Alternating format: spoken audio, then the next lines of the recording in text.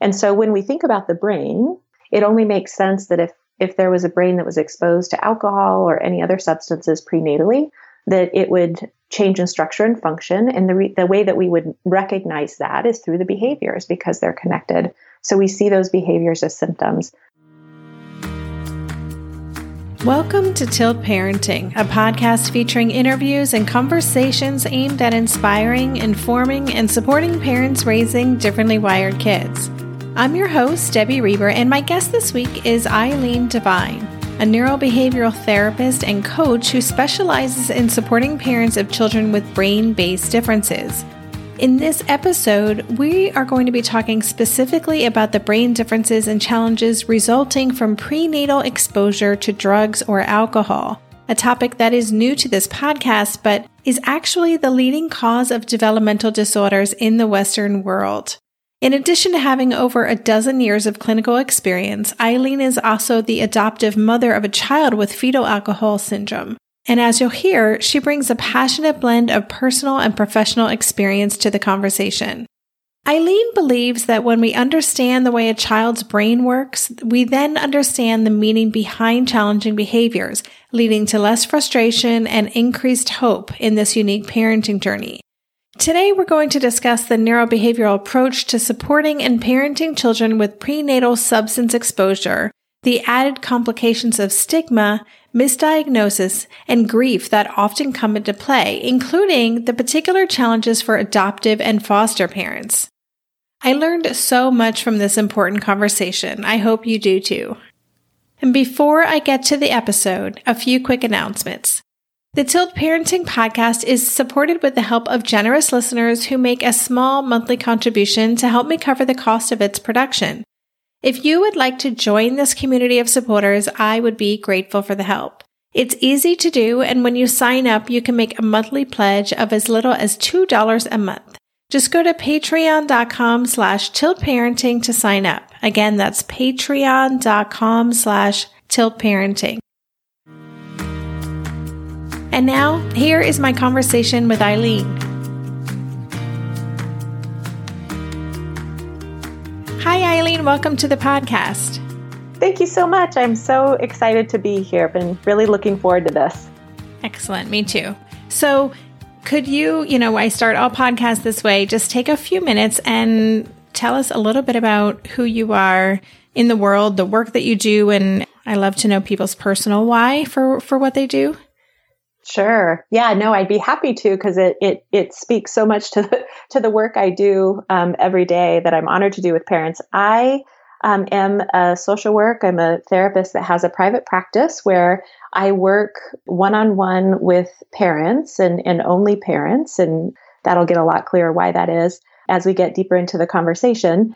But what the parents that I work with all have kids with neurobehavioral differences or challenges that have challenging behavioral symptoms. And so that's my professional life. I do a lot of work with parents actually all over the world, utilizing our wonderful technology today that makes that possible. I did not always do this work. I was a social worker for a very long time in another line of work. And then was able to become a mother. I have a 12-year-old son. And shortly after he was born, we decided to expand our family through adoption. And 2 months into that process, so 8 short weeks after we kind of signed the dotted line and said, okay, we're in this, they said, it'll probably be a year. And we said, okay. And 8 weeks later, they called us and said, a beautiful baby girl is born today. And her birth parents have picked you to be her parents. And so that was a wonderful blessing. It left my husband and I with 2 babies. They're only 15 months apart. And because of that closeness in age, I think that's one of the reasons we started seeing very quickly that my daughter's development was not on what you would consider a typical trajectory. It was very different than what my son's had been and what it was at that time. And very long story short, she lives with significant neurobehavioral challenges that when I first started figuring that out as a parent, I thought, as a social worker, as a therapist, no problem, I'll figure this out. We can handle whatever's coming our way. And we learned very quickly that we really couldn't on our own. We were missing a lot of information that we needed. Didn't know we were missing it at the time. What we knew at the time was that we were becoming increasingly scared about the fact that all these very good parenting techniques that were working wonderfully with our son just weren't working with her. So once I figured that out, and I can talk a little bit later about what that looked like, if that's helpful, but once I figured out how to parent her differently because her brain works so differently than what we would consider neurotypical in our society, I thought, well, where are my people? Where are the people who are walking alongside parents in the same situation, helping them get this information that they're missing so they know that there are actually things that you can do. There are things that work in terms of supporting these kids and parenting. It just looks really, really different than those very tried and true parenting techniques that we're all raised with ourselves or led to believe that that's kind of how you do it. And so I'm honored to do this work with parents every day. I love bringing these parents together so that they can find each other and feel like they have a sense of community and that they're not alone in this experience. So yeah, that's in a nutshell how I found myself in this really wonderful, wonderful work that I do. Wow. I can't imagine just the timeline that you were on with your adopted daughter too. That must have been really surprising to get that call. That is a very accurate way to describe it.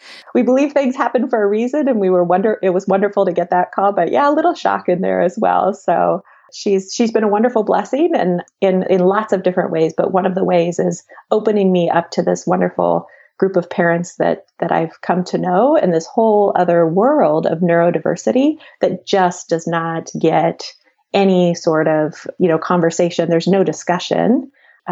There should be much more than there is now. So that's part of the work that I hope to do in working with these parents. Well, and you're in the right place because that is what we're all about too. So it's a good alignment here. I just wanted to ask you mentioned the term neurobehavioral challenges as a phrase. Could you define what that means? Neurobehavioral challenges. Yeah. So when we look at the brain and the brain development, we, of course, know based on neuroscience research that there are all these, almost an overwhelming number of reasons why a brain can be changed in structure and why it can function differently than what we would consider a neurotypical brain. And so when we look at how behaviors are always connected to brain function, the two cannot be separated. Neuroscience research tells us that too. Then when we have kids whose brains work differently, no matter the reason, then the phrase that kind of encompasses that is neurobehavioral conditions. So they have a brain-based disability or difference that results in behavioral symptoms. Most of those behavioral symptoms very challenging for the parents who parent them. Okay, thank you for that. So today we were going to talk about something we haven't discussed on the show at all, and that is prenatal alcohol and drug exposure and the relationship between that and these neurobehavioral challenges. And also, I know that is something that parents of who have adopted children or are fostering children are perhaps more likely to be dealing with. So can you lead us into this conversation? Because this is a whole new topic that we haven't covered. So could you give us some just information about the prevalence of, kids who have this sort of exposure? Yeah, absolutely. Happy to. So fetal alcohol spectrum disorder. So it is a spectrum disorder. It is, and that is the diagnosis that my daughter has. It is the leading cause of developmental disabilities in the westernized world. So if we think about that, that is an awful lot of people impacted in our world with this condition, but very, very little talk or information about it in comparison to other neurobehavioral conditions, say like autism, for example. Now, even with that statistic, we know that there's estimates that as high as 80% of people who actually are living with FASD, fetal alcohol spectrum disorder, are not diagnosed or misdiagnosed. And so there's lots of reasons why I believe that to be the case, much of it around stigma in terms of prenatal drinking and substance use exposure, and providers not thinking to ask those questions or not wanting to ask those questions, feeling uncomfortable themselves. But regardless, the fact remains that there's a whole lot of other people who are out there struggling with this condition who are not diagnosed or misdiagnosed. And so one of the things I found really early on in my practice, working with parents, is that I really needed to be clear on the fact that I have an area of expertise in FASD, and also I'll work with any parents who have kids with neurobehavioral conditions. And the reason for that, one of the reasons, is that the brain is the brain. The symptoms look very similar. And also, I understand the rate of misdiagnosis, the questions that don't get asked, the adoptive parents who have a child who maybe has an unclear history. There's not any prenatal records or information that they can kind of go and say, okay, yes, there was documented use. And so I want them to also understand that you don't have to have that diagnosis for you to do things differently and for your child to be able to settle in their environment and thrive. But the rates amongst adoptive kids who are adopted or who have been in the foster care system is exponentially high. We know that to be true, again, based on research that's been done. So you said that fetal alcohol spectrum disorder is the leading cause of developmental disorders. Do you have a statistic for that? What percentage? Because that is very surprising to me. And I think it will be to a lot of my listeners. Yeah, I don't have that statistic in front of me, but I could track that down and maybe we could add it in the show notes if that's helpful. Yeah, I'm just, again, this is a new topic for me because, I don't have any personal experience with this. And that's why I'm so glad that you reached out to me, because I have heard from parents, adoptive parents who are dealing with this. And so it's just a whole new world to me. So that does really surprise me. But also then when you talk about the number of people who are just misdiagnosed or not diagnosed, that also makes a lot of sense, because I can imagine there is a lot of just things that people don't want to be talking about and family histories and so forth. Yeah. Well, and I think that when we talk about fetal alcohol spectrum disorder or prenatal substance use of any kind, but especially alcohol, which is a very common substance used in our society, it's of course legal. Lots of us enjoy having alcohol from time to time in different quantities. And yet, when we think about a child who has FASD, we all have this immediate picture of what their parent must be pop up into our mind. I mean, I think that's unavoidable, that we all kind of go there. And for many of us, it's actually not an accurate, visual of what group of parents are at most at risk of having a child with FASD. So I'm 42. I'm Caucasian. I am in an upper middle class family. I have a master's degree. I have a supportive family. My life is very stable. And my cohort, actually slightly younger, 35 to 40, is actually the group of individuals who are most at risk for having a child with FASD. Wow. And it's the amount of social drinking we do. It's the amount of, that just like you were describing, we just don't talk about it very often in our society. This disorder, what causes it? And there's a lot of feelings around this topic, understandably, throughout our society. So we'll be right back after this quick break. There's so much more to maintaining a healthy gut microbiome than eating a balanced and healthy diet. Travel, certain medications, and of course, something many of us have plenty of in our daily life, stress, are just some of the other factors that can totally throw off our systems. Enter Ritual. They created Synbiotic Plus, a 3-in-1 supplement with clinically studied prebiotics, probiotics, and a postbiotic to support a balanced gut microbiome. Their supplement includes 2 of the world's most clinically studied probiotic strains to support the relief of mild and occasional bloating, gas, and diarrhea. I like Synbiotic Plus because it delivers all this goodness in one single nested minty delayed released capsule designed to help survive the harsh conditions of the upper GI tract. And because the capsules don't require refrigeration, I just keep them on my desk so that I get that helpful visual cue every morning. Plus, they're easy to bring with me when I travel. There's no more shame in your gut game. Synbiotic Plus and Ritual are here to celebrate, not hide your insides. Get 25% off your first month for a limited time at ritual.com/tilt. Start Ritual or add Symbiotic Plus to your subscription today. That's ritual.com/tilt for 25% off. We just celebrated our 2-year anniversary of Gotcha Day when we adopted our sweet Haskell, my cat who acts like a dog, plays fetch, and who I'm pretty sure has sensory processing differences. Are you getting a new pet soon? That means you'll need to think about getting the necessities like food, toys, a bed. Something you may not be thinking about, though, is pet insurance. That's why you should check out ASPCA Pet Health Insurance. The ASPCA Pet Health Insurance Program offers customizable accident and illness plans, making it easier for pet parents like you to help your pet get the care they may need. The ASPCA Pet Health Insurance Program has been around for over 18 years, and they've helped more than 600,000 pets during that time.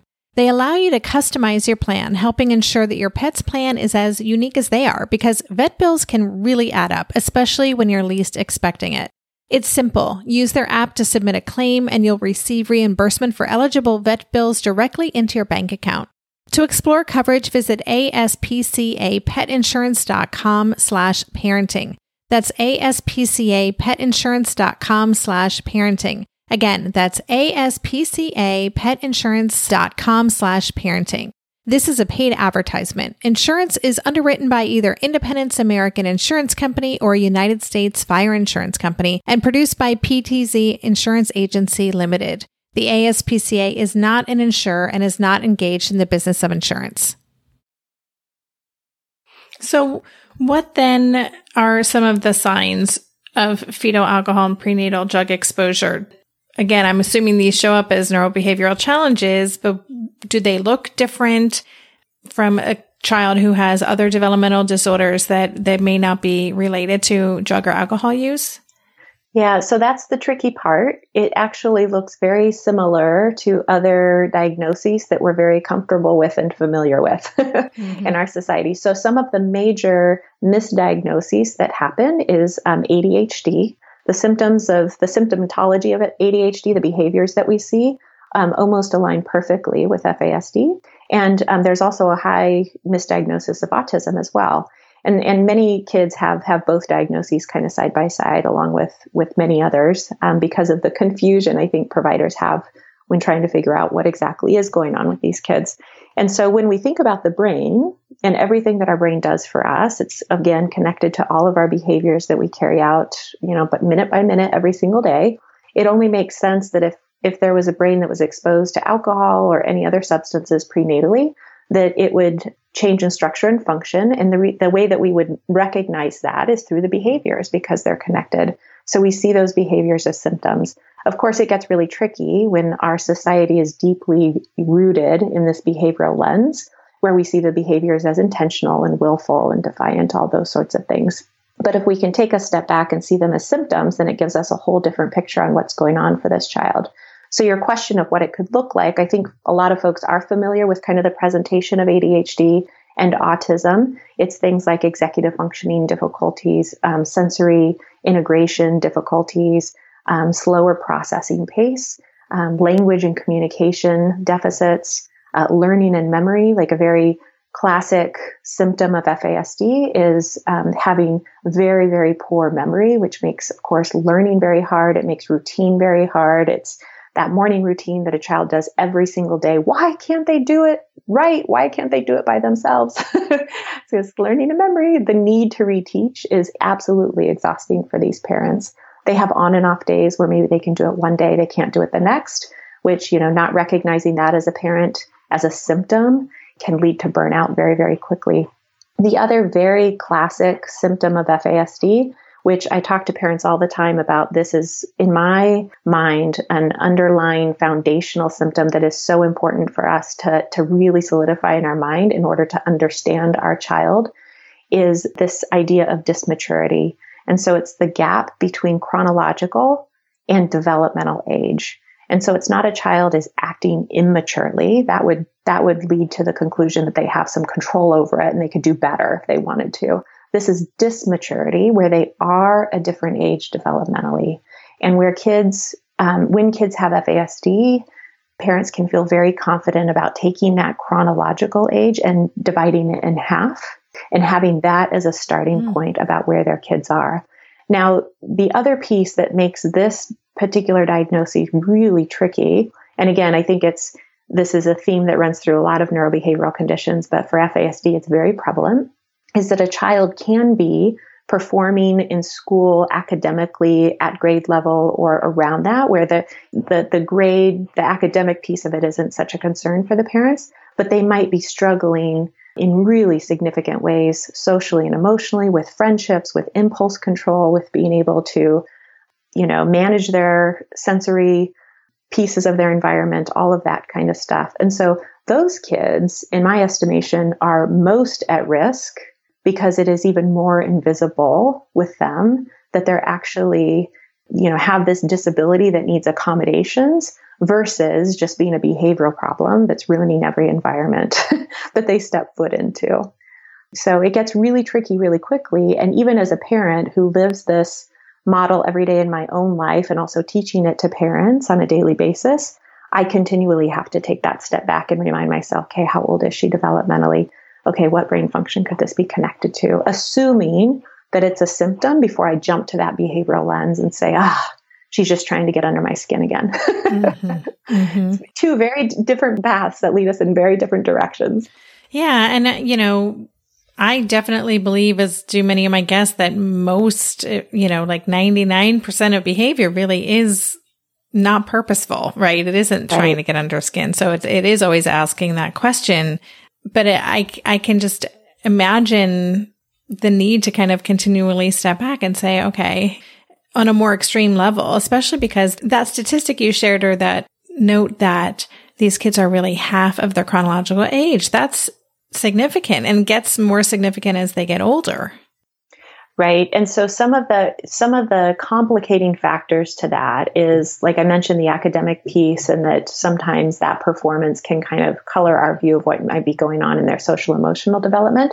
But these kids all have strengths, just like any other child. They have areas where they really shine and excel. And so, for example, if you have a child who's very physically inclined and they are maybe the star member of the athletic team that they're on, but socially and emotionally, they're half their age. They can talk the talk, but they can't walk the walk, meaning their expressive language sounds really mature, but the way they receive information, that receptive language, is that of someone half their age. I mean, how is that coach going to be able to make sense of all of that, right? What likely will happen is, here's a really talented kid at this sport, but they're messing up my practice every day. They're just goofing off. They're not taking this seriously. They're not motivated. They're lazy, whatever it might be, right? They're disrespectful. When if we can help that coach see, well, this is dysmaturity at play. These are lagging cognitive skills that need accommodated. They really are trying their best. We need to adjust the expectations for the way their brain works. That's a whole different conversation, but it takes a ton. I mean, I think that's where parents I work with get most exhausted. They're trying to really support their child differently at home, which takes an awful lot of intentionality and energy. And then also they're trying to educate everybody in that child's environment and get them on board with this neurobehavioral lens as well. Yes, it's work that doesn't ever really end. So, okay, first of all, just this word dysmaturity, I've never heard before. And it reminds me of asynchronous development, which is something we talk a lot about. And, as you're describing some of the symptoms and things that we might see, obviously, as with everything in this space, everything could be this or that, or there's a lot of overlap. And so tell me about the diagnostic process. And, this is something we talk about in all kinds of neurodifferences. How important is getting a diagnosis? So can you talk about that? Does it matter to have that diagnosis? And would it mean that we would support these children differently than if their wiring is not the result of drug or alcohol exposure?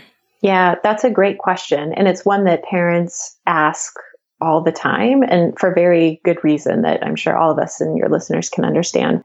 And my response to that is, yes, it's important. And there's reasons for that in terms of being able to name it. Once we can name it, then we know better what to do, to help our child do about it, whatever whatever way you want to look at it. It also is, of course, really big with benefits in a lot of places, making sure that kids are entitled to the benefits that they need, the parents get the support they need. And then, of course, in school, it always helps that process of advocacy.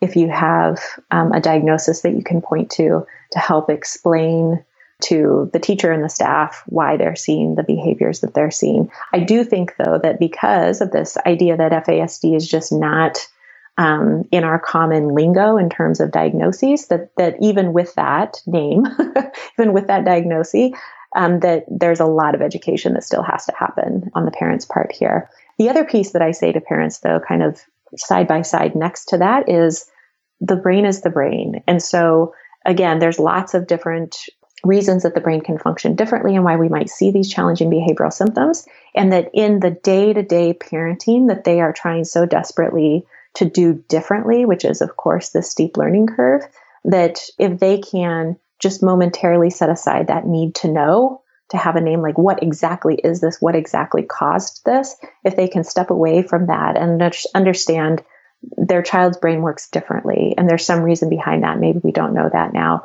But with the brain as the organizing principle, we know that the behaviors are the symptoms, right? No matter what diagnosis we call it. So I meet a lot of parents who have children who have multiple diagnoses, like 4, 5, 6, and many of them describe the behavioral symptoms, right? So I can see that whoever was working with them is kind of having that lens. It describes a cluster of behaviors. There's nothing wrong with that. It gives us information about what they're seeing. But when I see those 4, 5, 6 diagnoses, it really makes me pause and think, has anyone taken a step back to consider brain function with this child, right? Despite having all of these diagnoses, the parents are still in the same place wondering, what do I do to help my child? Like, they're increasingly out of control. They're increasingly, whatever it might be, amped up, aggressive, having, expectations that are not being met, all of that kind of stuff. And I feel helpless in what I know what to do about it, because those consequences and lecturing and, exerting our control in whatever way we can has no impact, or very, very short-term impact. So then the question is, well, what do you do differently? So are the interventions then and the supports that we would provide for kids with FASD, are they identical in many ways to what another child who, has ADHD or is on the spectrum, executive functioning challenges, sensory processing issues? Is it the same approach?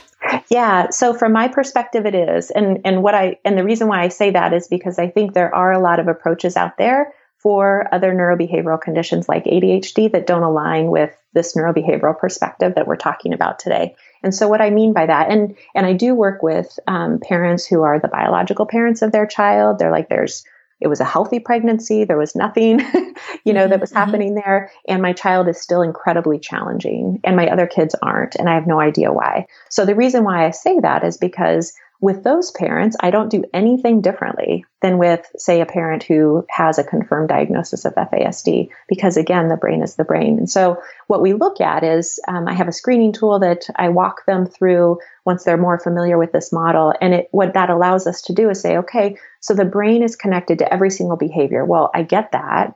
And that's also really overwhelming. And how do I know what my child struggles with, right? How do I really get into the weeds of that? And so with this screening tool, it helps us understand what rises to the top for that child. So are they really lagging behind in, say, executive functioning? Are they really lagging behind in their ability to manage all the sensory input in their environment? Or is it more around learning and memory? And sometimes it's all of that, right? But at least it helps us say, okay, this is what we need to be looking for, because if your child is struggling with executive functioning, say, and all of the subcategories under that, then we know that that's probably where they're getting tripped up in their day. There's expectations around executive functioning skills that they don't have yet. And so when they bump up against that in the environment and there's no understanding of that, then they become frustrated, angry, shut down, whatever it might be. Those secondary behaviors get really, really amped up. And the longer that poorness of fit is in place, the more, intense those secondary behaviors become. So once that parent can make that connection, then they can say, oh, okay, now I know how I need to accommodate my child, or at least I have a starting point, right? The accommodations piece is, brainstorming thing that you just kind of try stuff and see how it worked and kind of take note of that and try again, right? It's not this answers come to you all at once, but at least I know where he's hitting some stuck points in his day, where those challenges are coming from, and what that behavior is communicating. That behavior is communicating pain, discomfort. I can't do this. This doesn't feel good. All of those pieces for him that he can't articulate. But now with my detective work, I've been able to figure out what I might be able to do about. And so that's why I work with parents and not the child. The child is who they are, right? And unfortunately, a lot of this is about us and changing our perspective, adjusting our expectations, and really putting changes into the environment that we as the adults are in control of. Awesome. We'll be right back after this quick break. Hey there, it's Debbie. I love making this show and sharing conversations about how to support our awesome neurodivergent kids. I've seen how even one little insight from an interview can spark a big shift in daily life. But I know that raising complex kids can be messy and lonely. And just when we think we figured it out, something comes up that boots us right back to feeling overwhelmed and stuck. That's why I've poured everything into creating a way for parents like us navigating complex parenting journeys to join together and chart a path that feels positive, hopeful, and doable. It's the brand new Differently Wired Club experience. In the club, you'll get personal support from me and other seasoned parent coaches, 6 live calls every month where you can connect and get your personal questions answered, the opportunity to learn directly from authors and experts like I have on this show, monthly themes for getting specific and tactical, an exclusive private podcast feed, and the best, most generous community of parents. Seriously, these folks show up for themselves and each other, and that right there is really everything, because it's a daily reminder that we're not alone. Our kids aren't broken, and we have totally got this. The recently rebooted Differently Wired Club is on a brand new platform with its very own iOS and Android app. It is such a great space. However you learn, whatever your style, no matter the ages, genders, and neurodivergent profile of your children, the Differently Wired Club can help you cultivate the positive shifts you're hoping for. Join us today by going to tiltparenting.com/club. That's tiltparenting.com/club. I hope to see you on the inside. When it comes to raising kids, there's so much to consider. Things like, what do we feed them? When do we feed them? How do they sleep? What does it look like to raise kind kids? How does their nervous system work? How do I keep myself calm? What are my triggers? There's so much that comes into play, and we are distilling all of that information for you at Voices of Your Village podcast, where we bring experts in the field of early childhood and education and psychology and across the board so that you don't have to comb the internet for information. You get to show up and hang out and have shame-free, judgment-free conversations and insights into what it looks like to raise kind, empathetic, emotionally intelligent humans. I'm Alyssa Blask Campbell. I have a master's degree in early childhood education. I'm a mom of 2, and I am walking this journey right alongside you doing this work. Come hang out with me at Voices of Your Village, and we can dive into real conversations with actionable tips. One of the things I was curious is, do these kids catch up? Like, what does the trajectory look like if we know that they're half their developmental age, maybe socially, emotionally, but assuming we're providing them with support to work on those lagging skills and develop areas of weakness? What does that look like? Yeah, that's another great question that a lot of parents have. So the one big missing piece in the research for parents of kids with FASD is that there really isn't a whole lot that tells us from a research-based perspective what happens with these kids as they grow into adulthood. It's just not there. And so then we start to look in our communities and, of course, with Facebook and all that kind of stuff, able to see a lot of adults now who have FASD who are out there in the world. So that's one piece, and I'll speak to what we see there in a minute. The other piece that I really want parents to understand is that this is a permanent brain-based disability, right? And so even with what we know about brain cells being able to regenerate, it's actually that's greatly diminished in terms of kids who have been prenatally exposed to alcohol. That ability to create new brain cells and that sort of thing is not there in the way that it is for, say, a child who has a traumatic brain injury later on in their life and is coming back from that. So I want to be really clear with parents, because what we do see with these adults is that they mature and they grow just like all of us do, but it is at a very different pace, a much slower pace. Their trajectory is just their very unique trajectory, and they still require levels of accommodation that you would not expect when you are thinking about, a 20-something-year-old child that you quote unquote, launch into the world, right? And so part of my practice is also working with adults with FASD, and all of them rely greatly on the support of their community, usually family. They do live independently. I'm trying to think if any one of them has not. They all have lived independently, but with a lot of support from their family. Working, absolutely. But again, accommodations at work, having the workplace environment understand that they're very hard workers and they're very good listeners, but they need, for example, reminders about, 4 and 5 step sequences. If it's going to be more than 1 or 2, then they might get lost. That they can understand, they want to do what's right, but maybe they need written instructions along with the verbal instructions, all of that kind of stuff. So I also have a question about just the adoption side of this. I did not adopt my child, but I imagine that aspect of parenting adds in another layer of, emotional complication. If you adopt a child that has been exposed to, you said that the rates of alcohol or drug exposure are much higher in adopted children. Could you share with us some of the maybe unique challenges or concerns that those parents have to kind of work through? Yeah, that's a great question. So I think if I were to say what kind of would set that population of parents apart from, the bio parents that I work with, there's a few layers that we eventually get to in one way or another that are super common themes with all of them. One is this idea of grief and loss, right? It applies, I think, to many parents who are parenting kids who have neurobehavioral conditions. But with the adoptive parents, many of them have gone through their own significant grief and loss trying to start a family before they ever enter into the adoption process. Some of them have gone through significant heartache throughout the adoption process, having maybe adoptions fall through, that sort of thing, getting their hopes up at not happening.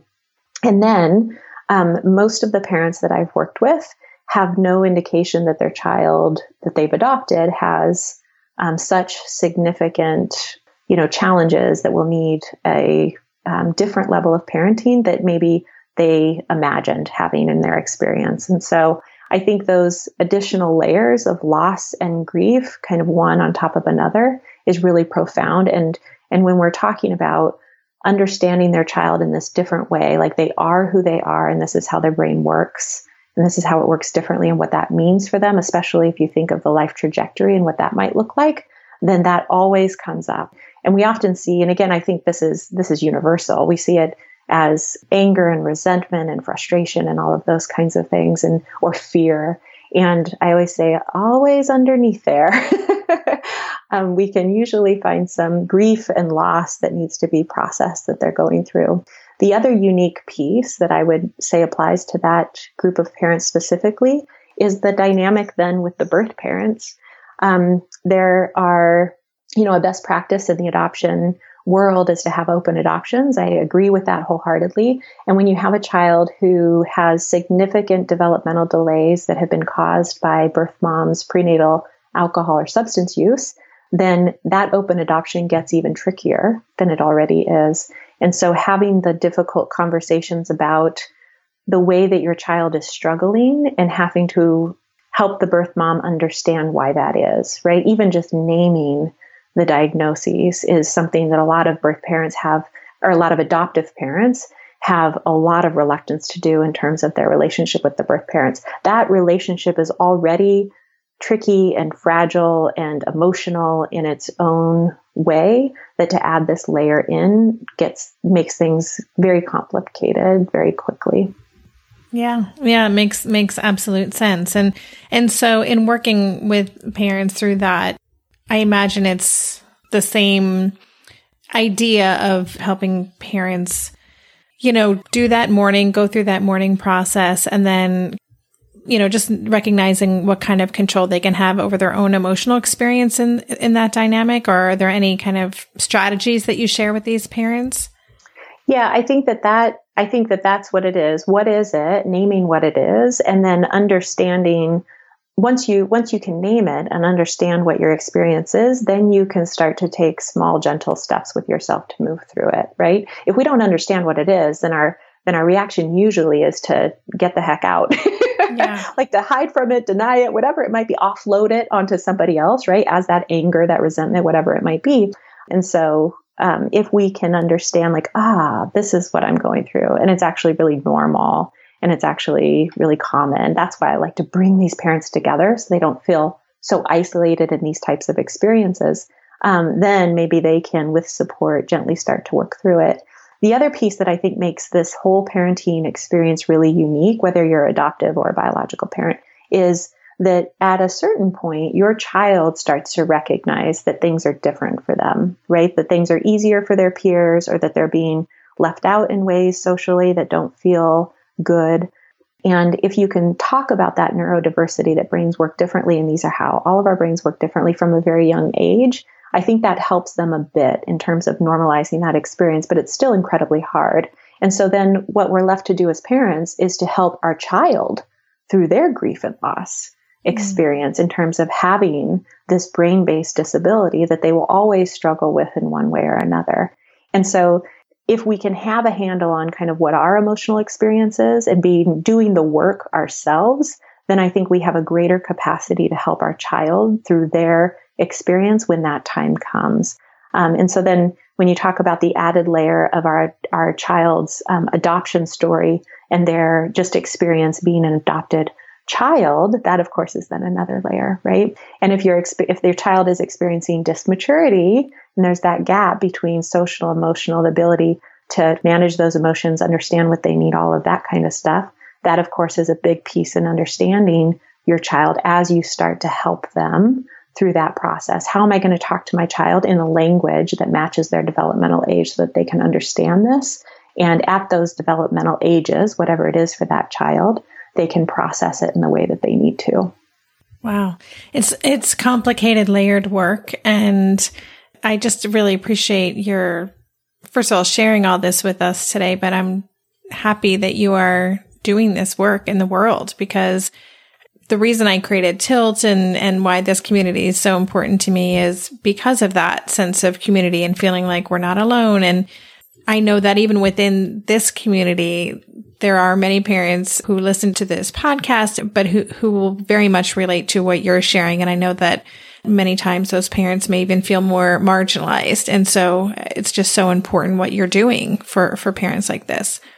Oh, thank you. Well, like I said in the beginning, it is a true honor that these parents share their stories with me and entrust these stories to me, because I know, again, going back to when I was like, where's my person that can walk beside me and like truly understand this kind of crazy reality that I'm currently living? Like, where are they? Right? I don't want any parent to feel alone in that. And I've mentioned several times that I bring these parents together in a few different ways.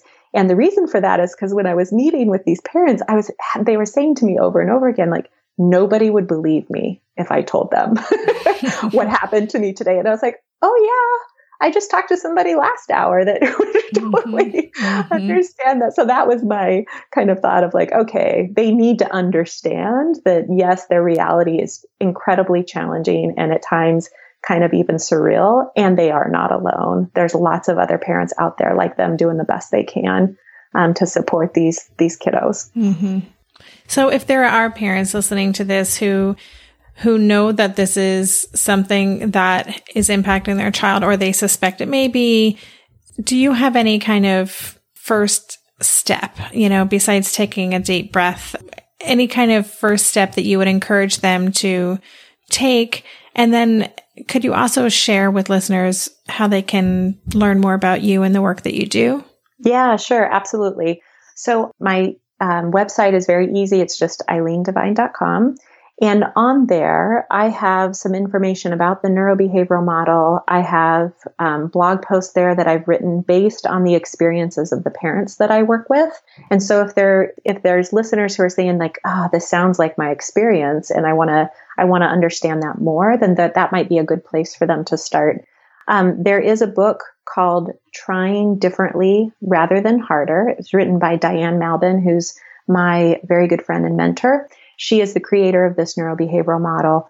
And that is a book that is a quick read. It's easy. It really outlines the neurobehavioral model in some good detail. And I would highly recommend that book to any parent who's like, I want to really dig into this model more and find out more about it. Lastly, I do have a private Facebook group that I have for parents who have kids with brain-based differences. So it's not specific to FASD, but I would just as an estimate, I would say probably half the parents in there are parents of kids with FASD. So parents can find that on Facebook. It's just Eileen Devine, LCSW, supporting parents of kids with brain-based differences. There's some easy questions to answer, and then I would be happy to have any parent who wants that community to join. Fantastic. Well, thank you so much for sharing all of this today. Very interesting conversation, and I'm just so happy to be bringing this topic to the show. So thank you again for reaching out and for sharing with us. Oh, thanks for having me. It's been a pleasure. You've been listening to the Tilt Parenting Podcast. For the show notes for this episode, visit tiltparenting.com/podcast and search for this conversation. If you like what you heard on today's episode, I would be grateful if you could take a minute to head over to Apple Podcasts and leave a rating or a review. Thank you so much for helping us stay visible so people who would benefit from the show can easily find it. If you want to support the show and help me cover the cost of production, please consider joining my Patreon campaign. To support the show, just visit patreon.com/tiltparenting. Lastly, if you aren't already part of the online community at Tilt, I invite you to sign up at tiltparenting.com on the box in the bottom where it says Join the Revolution. Every Thursday, I send out a short email with a quick note from me, a link to that week's podcast episode, and links to 5 stories from the news that week that are relevant to parents like us. Again, you can sign up and learn more about Tilt at www.tiltparenting.com. No one told us the truth about parenthood. Why? This is the podcast everyone needed before they had kids, because now that those little ones are here, there is a lot to unpack. I'm Rachel Shepardota, and I am your host for the podcast No One Told Us, where we tell the truth about parenting and let you in on all the stuff you really should have known about before having kids. I am the founder of Hey Sleepy Baby, but this podcast is so much more than sleep. We'll be diving into all the topics that you really care about and need to know while you do your best job raising those adorable, tiny humans. Our goal is to just make you feel less alone and less overwhelmed. There are so many things that no one tells us before becoming a parent, and I think that we should really pull back the curtain on becoming a first-time or second-time mom or dad to share the good, the bad, and the ugly. We'll have a little education, a little fun, and a whole lot of heart that goes into each and every episode. So join me and our amazing guests each week to hear us talk about what no one told us.